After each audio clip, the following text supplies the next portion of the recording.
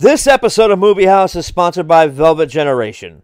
Velvet Generation is an all-new tabletop RPG about rock and revolution. The Star Children came to Earth in search of the home planet of rock and roll, but they were too late. By the time they got here, rock had been outlawed by the fascist Ministry of Music, so they started a revolution that would change the world forever. Velvet Generation is live on Kickstarter now through July 11th. Back it today.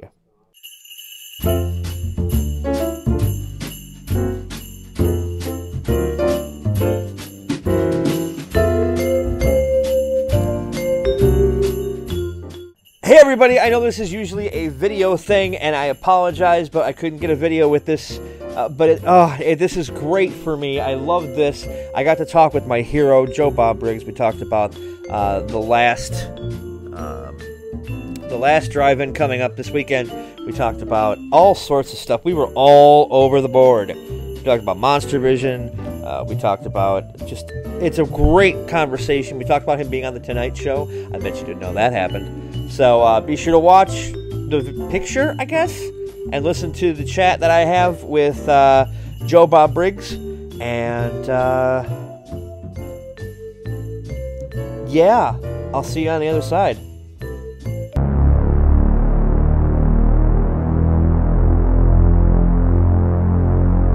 All right, everybody, I'm here with my hero and yours, Joe Bob Briggs. Joe, thank you so much for being on. I am happy to do this. Okay, let's get right down Plus to it. Plus, we're plugging a thing. Yes, we are plugging a thing, and we'll get to that thing in a little bit, but I got some stuff I want to cover first that leads to the thing. Who were they trying to kid with those Texas Instruments in Damnation Alley? Oh, my God. You don't mean Texas Instruments, the company. Like they were using calculators as navigational tools. Oh, I gotcha. Okay. Oh, well, I guess you're not supposed to show the face of the device, and they screwed up. Poor George Papard. And I can only imagine when they weren't shooting that Jackie Earle Haley was writing 80085 in there just to see if it would take him to boobs. One thing that mistakes, continuity mistakes and things in movies, it's like IMDb has shown us that there's so many millions of them that we ought to just stop talking about them. Probably, yeah. It's like just ignore them and they'll probably go away. Maybe. Yeah, I mean, in the days before you could freeze frame an image, it didn't matter. You would never pick it up. And so we go back into these old movies, and now we can freeze frame them. Now we can pick out every single thing that's out of place. And you would know that because you made movies, right? Oh yes, I go back and watch my stuff, and I'm just like, this is not. No, I totally screwed up there. Now you hosted Monster Vision from, was it 96 to 2000, and before that you did a drive-in theater from. Well, it was you guest hosted for a while from like 86, and then you became the permanent host till about 96. I don't even know. I mean, it was. The way that thing at the movie channel was, they invited me to be a guest host, and then they just invited me back every month to do another guest host month and another guest host month, and then come back and do now come back and do 3 months.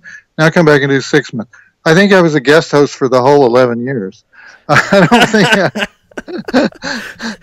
don't think we ever had a contract. So, but you did convince them to move shooting down to Texas instead of New York. Well, that's true. Well, what happened? They originally had 4 hosts. They had Robert Osborne was there doing old Hollywood movies, and they had a critic doing sort of romantic comedy type stuff, and over time, they got rid of the other hosts, and I was the only host left, just doing my late night weekend stuff. And we were in the big Dumont Studios in Spanish Harlem, and from the old Dumont network from the 50s. And my little set was just over in one corner of this big soundstage, and I just said, this is really stupid to be spending all this money. I can just do this in Texas at the public TV station. We really don't have to do this.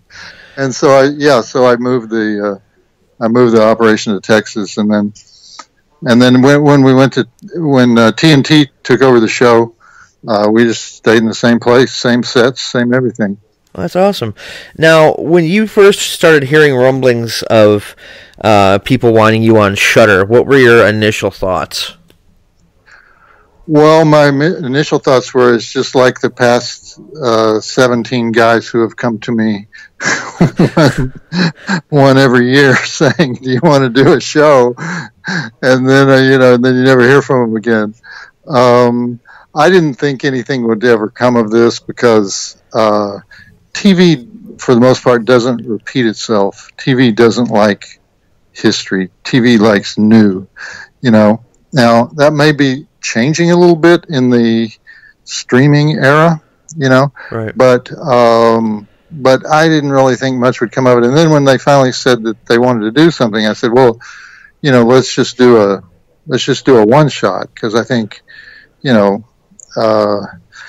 actually what they said was they wanted to completely do the same show as Monster Vision, right, with all those same elements, with the rants and the drive-in totals and the intense commentary on the movie and the male girl and that type of comedy and that type of atmosphere. And so I said, well, if we're going to do that, then let's just do a marathon. And I originally wanted to do like a whole weekend, like Labor Day weekend, like Jerry Lewis, like it just goes on and on. And we scaled that back. It's 24 hours, 13 movies. It's actually going to be more like 26 or 27 hours because I talked too much, and we were trying to wedge in 13 movies for Friday the 13th, And so,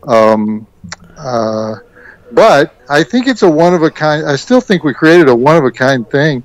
No streaming service does appointment television.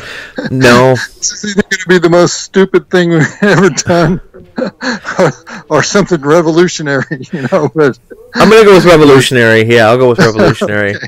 You got to think positive. That's the only way. That's the thing. You got to do that. But now, when it comes to the movies that are going to be on this, I know you said that it's starting off with Tourist Trap, right? That's right, because I'm really, really fond of Tourist Trap. I've always loved the movie, and I wanted to pick one that wasn't just an obvious classic, one that maybe needs a little rehab on its reputation, and so that's why, and it's weird. It's just a weird movie, right? And right. so it kind of falls in between, an obvious choice and a really, really obscure choice. It's sort of in the middle, and because we try to do a mixed bag of classics, cult movies, so bad they're good movies, and have all the different types of movies that we had on Monster Vision. Now, I have seen a couple of other films kind of pushed towards, like, with the advertising. Now, is there any truth to the rumor that Basket Case and Sleepaway Camp will be featured? Yes, those are the only three that they're letting me reveal. They want people to have to watch it to know what the next movie is. But Sleepaway Camp is definitely one of the films, and Basket Case is definitely one of the films.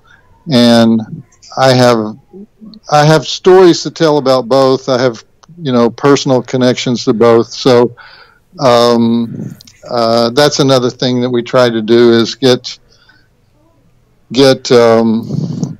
movies where we weren't just repeating the same old stuff that people already know about the movie. So Frank Henenlotter, who made Basket Case, is I've known him ever since Basket Case came out. And he himself is a film is a film expert, is especially an exploitation film expert. fascinating guy. And then, like I remember I saw you on Twitter talking to Felissa about yeah. So don't give anything away because she's great. I've had her on the show before. It was the longest conversation I've ever had with a woman about penis, but that didn't involve sex afterwards. But yeah, Felissa. First of all, Felissa has probably been to more fan conventions than any single person in history. And she's been on more panels and done more seminars and talked about Sleepaway Camp more often than anybody has ever talked about one movie. And yet, I think there are things that have never quite been explained about Sleepaway Camp. And part of the reason is Felissa kind of shies away from the tough questions, you know. She kind of does, yeah. And so I was talking to Felissa about coming on and really addressing, you know, I always tell people, when you watch Sleepaway Camp, if you've never seen it before, pay really, really, really close attention to the first scene and the last scene. And there are different theories about what's going on in both of those scenes. And so, because Felissa is also friends with the director, who is also kind of an elusive guy. He's, you know, that's kind of the only movie he's ever been known for. I thought maybe she can answer the big questions about it. So that's why I'd like to have her on. Now I'm going to have to pay very close attention. I just rewatched 1 and 2. And I still have to pick up 3 from Shout Factory, but those I don't know what it is about those movies, but I just love them. I can't get enough of them. And with when Pamela Springsteen shows up in the 2 sequels, it's a little jarring at first, but then you kind of get used to the I'm super happy because Angela goes from real quiet and not talking to cutting people's heads off, and then now she's just super happy and putting women's heads into outhouses. But that's the way that is. But you mentioned, we talked about Basket Case for a second. That actually leads me to another thing I want to talk about. You are one of, if maybe the only film critic I've ever seen on the Tonight Show.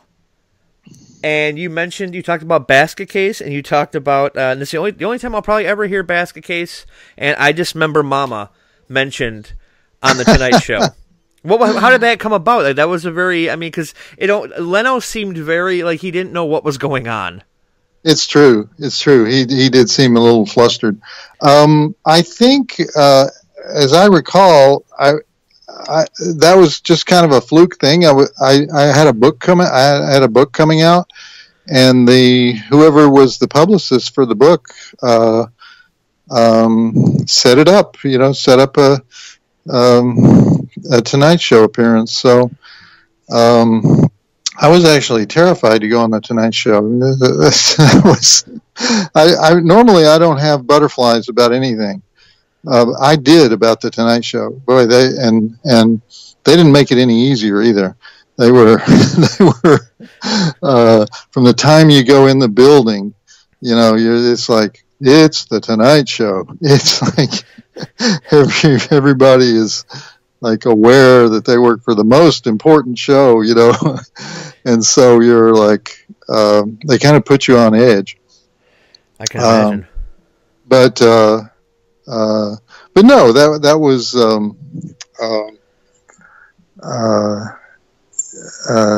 he was Leno.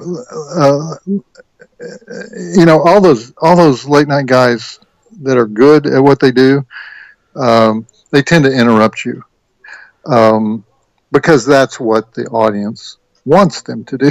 Right. They really want to hear more from them than they want to hear from you, the guest. And so it's a little disconcerting when you're on the show, because you know that you're kind of a setup for their jokes. Basically, but he didn't seem to interrupt you too much, though. That's the thing. No, that was good. No, it turned out to be okay. Yeah. So that was. I remember I was going through, because I go through, and I'm sure you're aware that people have posted the host segments from Monster Vision on YouTube to watch, and I always have conversations with my friends about like, well, they gotta at least put the host segments out because sometimes that's the best part of the movie. I came across that when I was like, that is crazy that you were on the Tonight Show, but it was also very cool. Now you mentioned you were on there for a book, and one of my favorite books is Profoundly Disturbing, and it's about films that changed movies. Is there any movie out there now that, if given the chance, that you would add to that list? Boy, it's kind of hard to.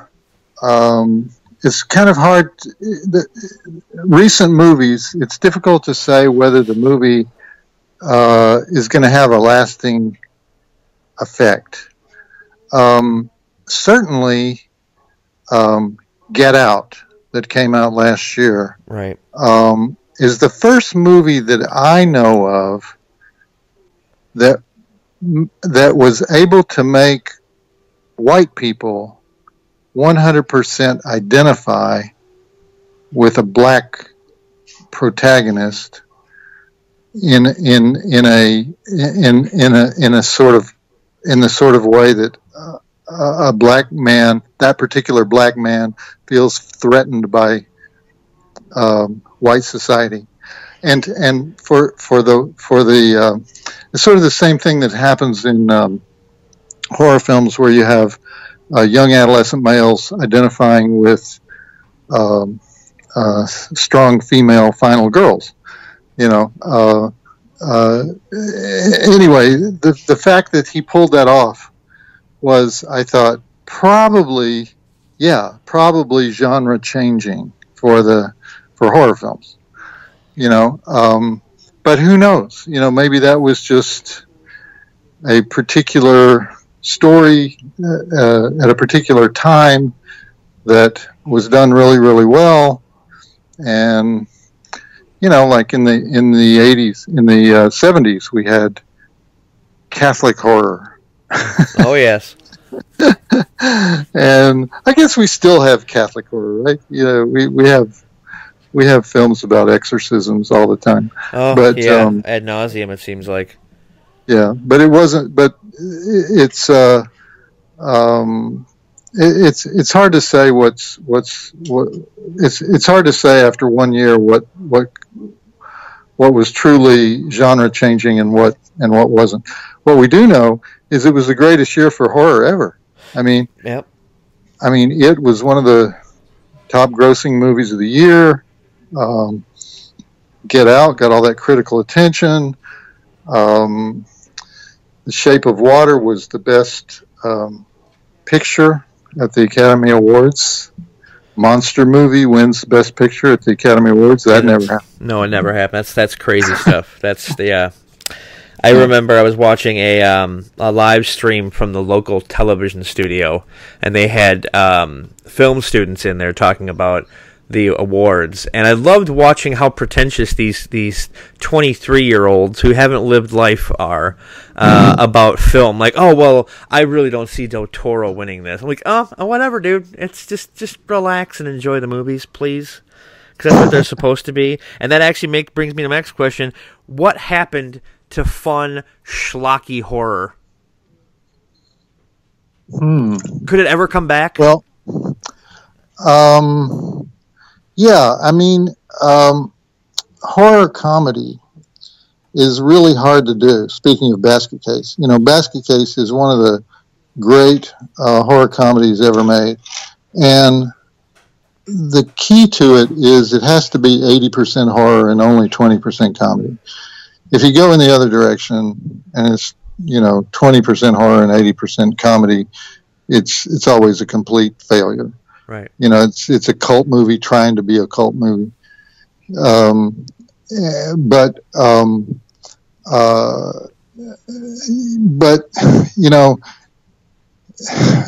this we could go in two ways now.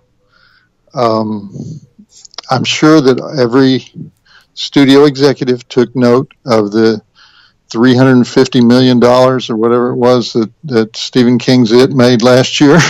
Yeah.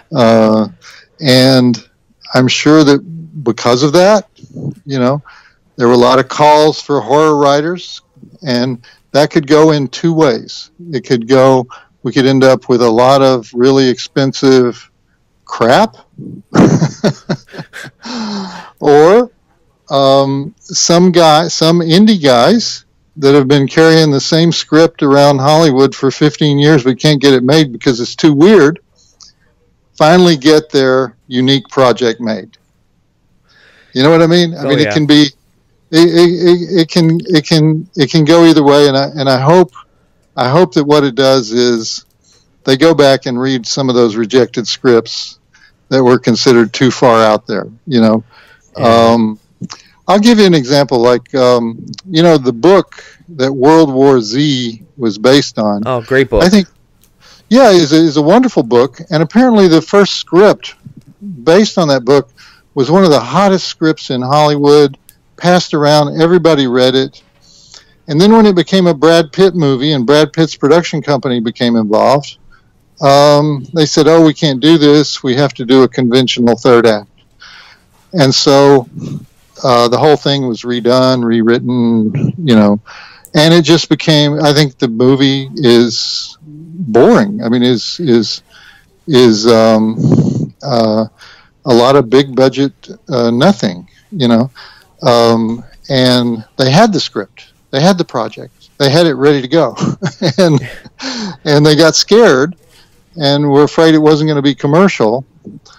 And so, that's always the danger when you're dealing with those kinds of dollars is, as long as it's a $5 million or under picture, then the director can kind of do what he wants.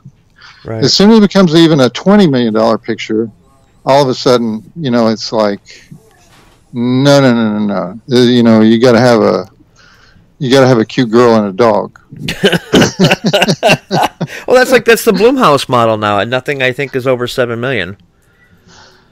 Yeah, and they have good success with that, and if you go down to like $3 million or $2 million, I think we could have even more interesting things. I actually think there's a reverse, an inverse relationship between the size of the budget and artistic expression in the horror field. So. Oh, for sure. I mean, it's that, especially if you go back to the original Chainsaw. Their budget was so small, and look what they popped out. And that's something you and I have in common. We're both fans of that film. I like telling this story, and I think you'll get a kick out of it. The first time I ever saw Texas Chainsaw Massacre, I was 7 years old. Wow. Yeah, and my father passed out in his chair because it was my day with him, and he had golf on, and I didn't want to watch golf because nobody actually cares about Lee Trevino. And there was a tape in the VCR. Yes, kids, they're called VHS tapes.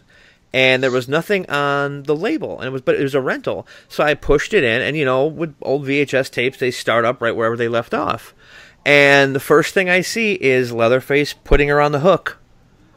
Oh wow! I don't even on the hook. Yeah, I don't even get a build up to it. I just get him running in there and her screaming, and I didn't cry. I just kind of stared at it, and it's one of those movies that has stuck with me, and I'm such a huge fan of that one and Romero's Dawn of the Dead are just two of my favorite horror films ever. Really, more so than Night of the Living Dead. Huh? Yeah, I think it was I don't know. I like Night of the Living Dead, but something about Dawn was more. I don't know. I think you know what it was. I think it was Ken Foree kind of sold me on it. That his performance I thought was great. And I regret never getting to meet George. I missed him at a convention in Chicago one year, and then all of a sudden it's like, yeah, that's not cool at all. But yeah, we lost George and Toby the same year. That was not cool. It's just so bad. I don't know. I feel it's hard. You never meet the people. They're not your friends, but you still feel like this huge sadness when they pass. That's true. And Wes Craven too. I mean, yeah.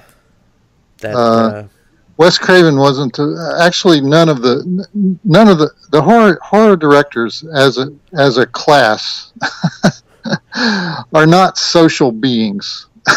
No, they're not. So we mostly know them through their works because they're not, they don't go to parties. So Yeah, they're not. They don't show up at the Masters of Horror dinner that gets that's put right. on. Yeah, that's more That's for right. the Adam Greens and the Eli Roths. But speaking of modern horror, I mean, there's something that's. I mean, there's successful, like you mentioned, It and the Conjuring universe is successful. Things like that. But there seems to be something missing from modern horror, and I can't put my finger on it. What do you think it is? Well, it's the writing that's missing. I mean, horror needs to be reinvented every 3 or 4 years because there's always new things that scare us. There's new and they're not the things that we expect. They're the underlying things in the culture, and that's why Get Out is so great. That's Right. why it's so great because he discovered one of those underlying things that had horror elements. And so it's the writing. It drives me crazy when I go to these film festivals and the guy says, "I'm making a homage to the '80s sorority house massacre type film." It's like, don't do that. Make something for 2018. Don't make something for 1988. Yeah. And so, Have you looked at a calendar lately, kid? Yeah. These guys are just enamored with horror history. I mean, horror fans in general, they don't want to just see this year's film. They want to see every film. They want to see every film, every horror film ever made, going back to the 20s. Right. And so, but I don't want to, copies of those old films are not going to be any good. We would be better off if they spent all their days reading horror novels to find the next one that can be made into a film, because it's story value that's that's hard to find. Okay, yeah, that makes a lot of sense because we are seeing a lot of '80s throwbacks lately, and I just don't get it. I don't. Now, what are your thoughts on the current? Let's get a little serious for just a second. What are your thoughts on the current film culture? Well, what do you mean by the film culture? Like in general, because it seems like everything is a reboot or a remake or a superhero movie or a Star Wars, or it's. I tell you what, I don't quite understand it. When I first started writing about exploitation films, they were considered disposable trash, and only myself and one other person were writing about them at the time. I got a book in the mail just this past week, a review copy of a book-length treatment of I Spit on Your Grave. I Spit on Your Grave, 1978. Published by Columbia University Press. What? Okay. Therefore, probably written by a professor somewhere. I haven't looked at it closely. But increasingly, when you read a review of a horror film, or let's say you go to your local Alamo Draft House or your local art theater, and it's cult movie night, the description of the cult movie will be full of arcane academic terms, So what we have is a period now where extremely overeducated nerds are writing about films that were designed to be seen by the raincoat crowd in the 70s and 80s. In other words, the people appreciating films are appreciating them from a different place, from a totally different place than the audience they were designed for. It's very confusing and sort of like, what alternate reality are we in? This week, as a matter of fact, on the 11th, I'm going to. There's a hipster movie theater called the Nighthawk Cinema in Brooklyn, and I'm going to introduce the movie Daughters of Darkness. Okay. The greatest Belgian horror film ever made, which is like saying the best Mexican wine. You know?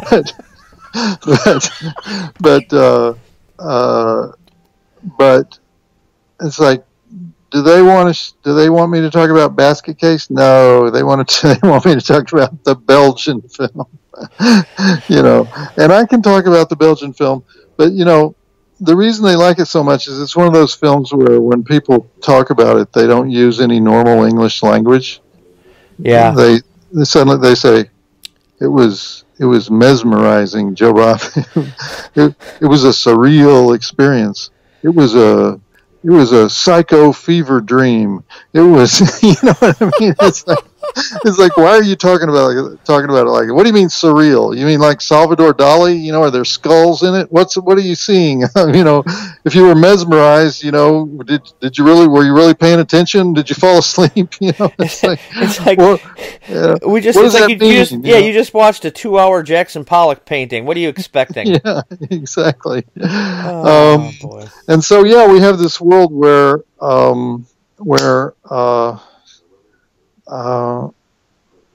you know, the world academic criticism has taken over regular criticism. You know, I always try to whenever I write reviews, I always try to use the simplest word. If you find me using a complex word, I've gone through 15 other words, and I need that specificity of that word. You know what I mean? Yeah. It's like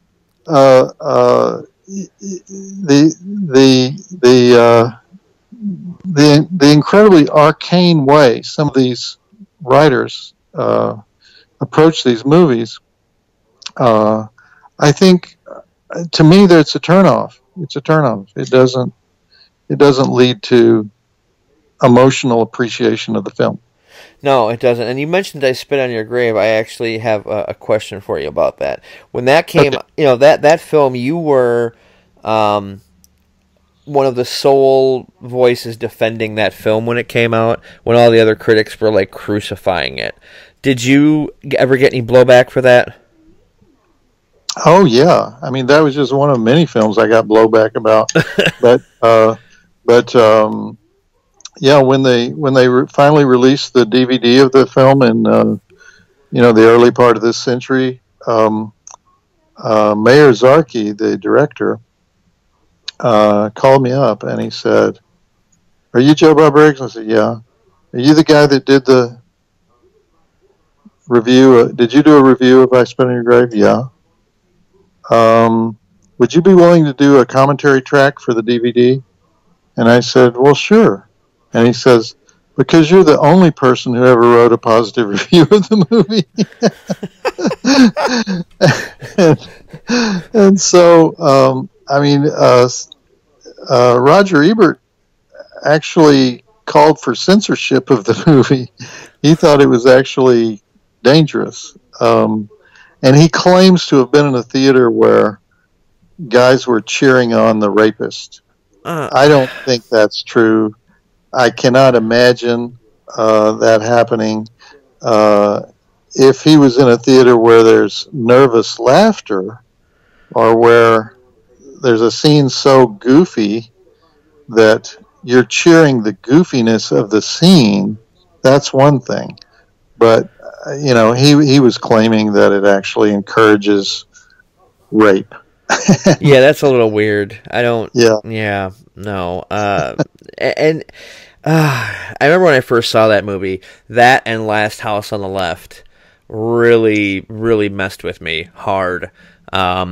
especially Last House on the Left, the sequence when with the hammer and the teeth, that really kind of But I gotta go buy the Arrow 3-disc release now because I gotta have it. Yeah, I wouldn't consider either of those movies fun or enjoyable. But and I really don't. I think Last House on the Left would have disappeared if it hadn't been made by Wes Craven. It would not have survived as a cult movie.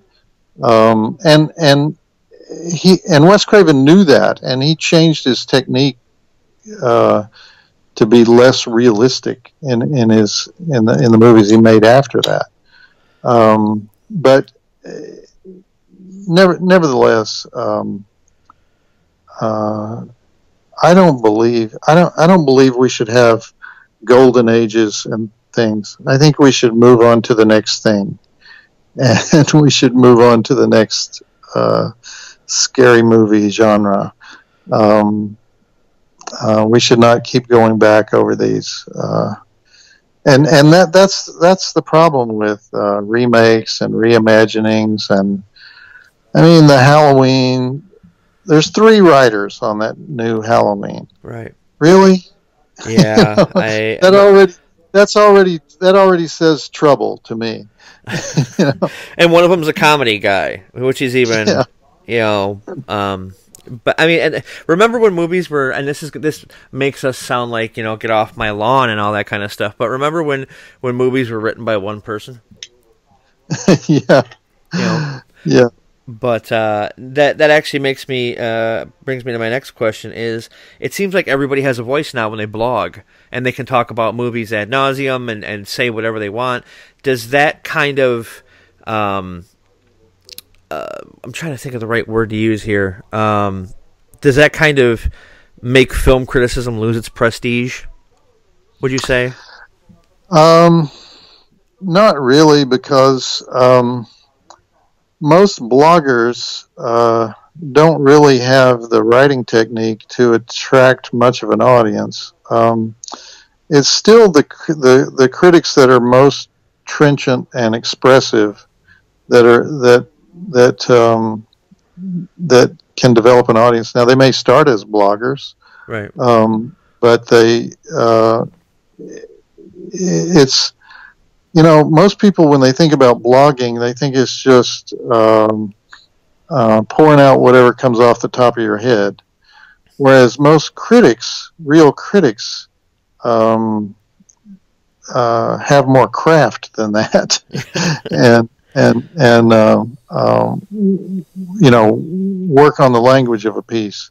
So I don't think bloggers replace critics. There have never been that many good film critics. I mean, there's always just a handful. There are many reviewers, because many people think it's a fun job just to watch movies and review them. But it's there are very few thoughtful critics, but there've never been that many thoughtful critics. Right. So. Do you think though, like with podcasts and YouTube, and I'm fully understand the irony in this, but do you think with podcasts and YouTube and stuff, are they what do you think the status is of print critics? Do you think that they're kind of going to have to switch over at some point, or? Well, I think most of them do. Most print critics have some other medium that they express themselves in, and so.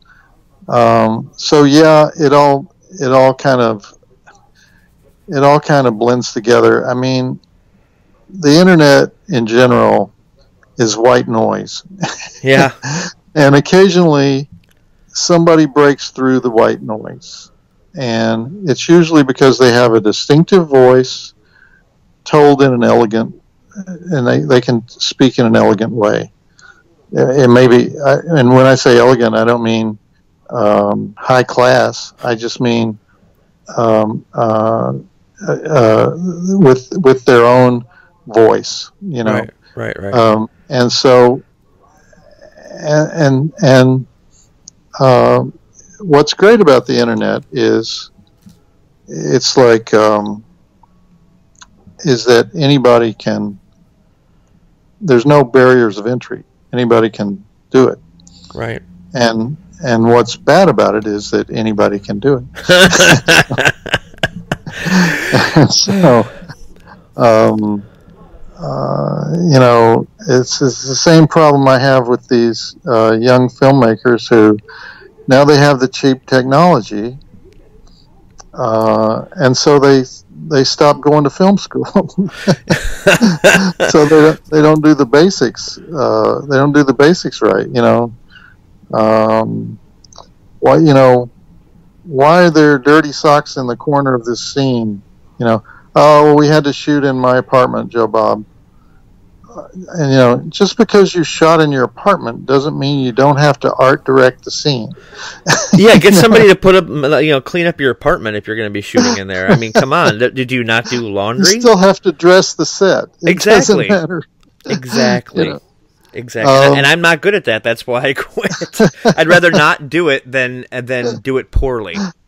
Yeah. That's and so why did you use so many non-actors? That's what I could afford. And well, we didn't have the money for actors. And I said, is there a junior college in your little town? Does it have a drama department? There are actors moving amongst you. You merely have to find them. Yeah, actors were always the least of my worries. It was like crew and stuff like that. That's what so. And yeah, it's always been a weird thing. Why can't I understand what he's saying? Do you not have a microphone? Because I was running sound, while I was. Oh, because you didn't have a sound guy. Well, we couldn't afford a sound guy. You couldn't hire somebody to hold a pole? Yeah, really. Man. It's yeah. And that's and you mentioned doing everything, cheap and everything. Like the filming on the iPhone now is a big thing. Like the Steven Soderbergh movie just came out on Blu-ray, Unsane. And of course I have a copy to watch, but I kind of think when it comes to somebody like him shooting a film on the iPhone, it's not like Sean Baker doing it with Tangerine. Unsane is more. It seems like he's almost just trying to be gimmicky. Yeah, I mean, I don't get that excited about watching somebody's iPhone film, so I'm not sure what they're trying to prove with that, because, I mean, one of the things that you can still do with cheap technology is you can use a lot of different lenses, and you can use a lot of devices that move the camera in interesting ways other than holding it in your hand.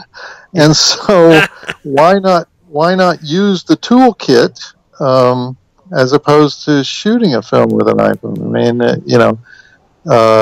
I mean, I have to assume it's some kind of like found footage film or something like that. No, it's not actually. It's about a woman who her stalker and all this other kind of. Like I said, I haven't watched it yet, but I'm more interested in. This is how weird things are now. I'm more interested in rewatching Pacific Rim Uprising than I am watching an original film by Steve. I don't know what's going on with me. Did you ever think about having your own podcast or something? Because that's something I know you controlled Monster Vision, like script wise and all that kind of stuff, and that was your thing. But did you ever think of having another show like that, like a podcast? Like a podcast? Yeah. I'm not that familiar with the podcast world, and I don't really listen to podcasts myself, so I'm not sure that I would be good at it. I have had people approach me and say, "You want to do a podcast?"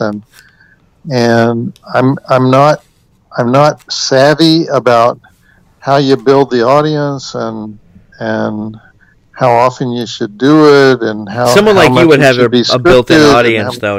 That I think that's the thing. Yeah. You'd have definitely have a built-in audience. I mean, what I tend to do with TV is I tightly script it, and then I depart from it when I feel like it in the moment. But I can always go back to the tightly scripted version. Right. Well, that's very time consuming. Very time consuming. I mean, it's like those shows that I did, they were 90% writing and 10% performance. All the work was the pre-production. So to do I used to be a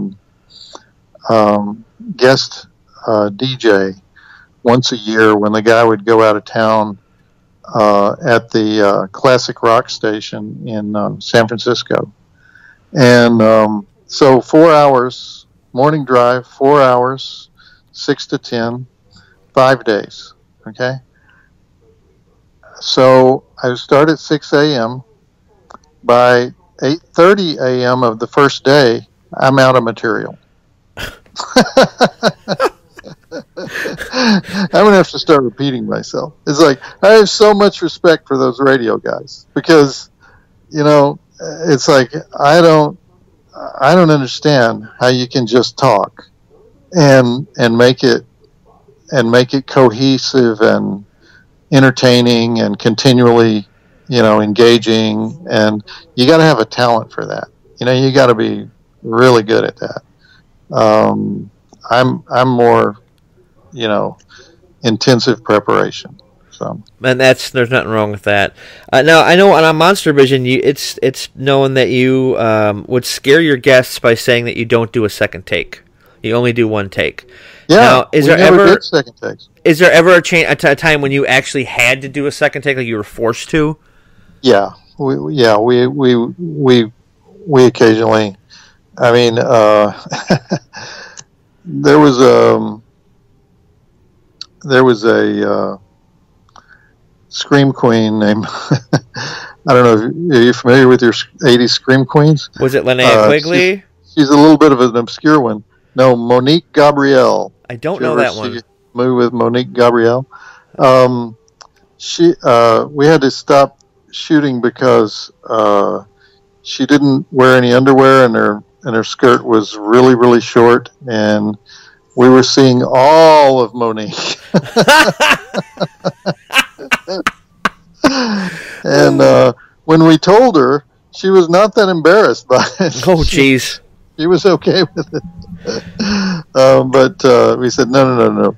You gotta either put something else on or keep your legs tightly crossed. Occasionally we would have something like that, but for the most part, I like to leave the mistakes in and give it a live feel. That's awesome. Yeah, I always loved how you were able to deliver the stuff so fast too, and you always made it feel like you have forgotten more about movies than I'll ever know. No, not true. When I go to the convention, sometimes they'll introduce me as the expert. He's an expert on this. He's an expert on that, and inevitably, I'll miss the first three questions that people ask me. It's like, I don't know. I never heard of that. You're just good at research. Yeah. No, the real experts are the guys who never leave their apartment. I mean, they've watched 40,000 films, and they'll come up to you at those conventions. They'll ask you about stuff that's just, oh my God, Nigerian horror. I thought, isn't that the emails you get asking for your social security number? I thought that was Nigerian horror. Oh boy. Oh man. But yeah. So now let's. We're here to talk about, now that we've gone this far, let's talk about what's coming up on Friday at 9 p.m. Eastern. This Friday the 13th. A great day on Shudder. It's The Last Drive-In. I'm sad to see it called The Last Drive-In. Is this really going to be it for you? Well, I assume that. You can only go so far with nostalgia, and since they wanted to do, the exact same show that I did in the 90s, I thought, well, it's probably the last time I'm going to do that. If we were going to do a regular show, it would have to be something new. Right. But so that's why it's called The Last Drive-In. I just. it's the same set, it's the same rants. It's not the same rants. They're contemporary rants, but it's the same style of rant. It's the same drive-in totals and the same male girl and the same. Well, it's a new male girl, but the same idea. We have some guests. We have commercial interruptions on a network that has no commercials. Oh, well, there you go. So it's just me talking, being annoying in the middle of the movie. We'll see how it goes. I mean, I think we're the first streaming service that's done this, where you got to tune in at a certain time. You got to tune in for the live feed. That's a question, actually. Yeah, that's a question I've gotten from a lot of people, and they want me to ask you. Okay. If they miss the live feed, is this going to be on demand?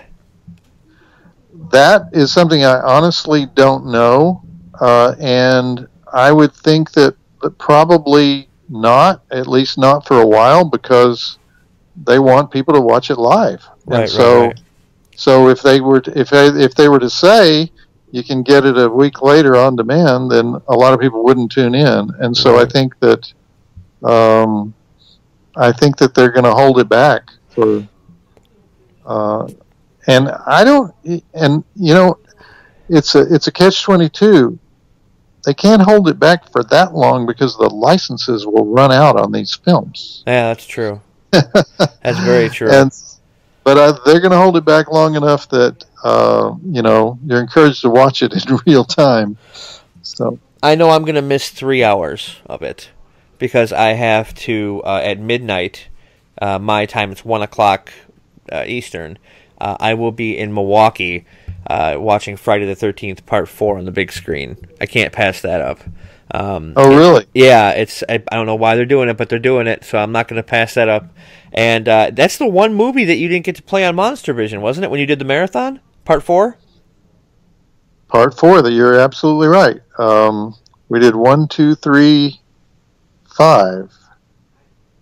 Yeah, did we do a 6? No, we did 1, 2, 3, 5, I think. Yeah. And I think people always ask me, why didn't you, or did we miss? Yeah. Why didn't you have that one? And it was some simple reason, like we just did not have the rights to it for some reason. I don't know why. But it wasn't any convoluted reason. It was just like we couldn't. We didn't have the right to show it. Yeah, now Friday the 13th is all in upheaval with that lawsuit, so that's always fun. But yeah, so that's a whole other podcast. But so everybody, go to Shudder, get yourself a subscription, and Friday, July 13th at 9 p.m. Eastern, you can watch The Last Drive-In with my wonderful guest, Joe Bob Briggs. Thank you so much for being on. It's been a complete and utter honor and a pleasure. I'd love to have you on again sometime. Thank you, Ron. Anytime.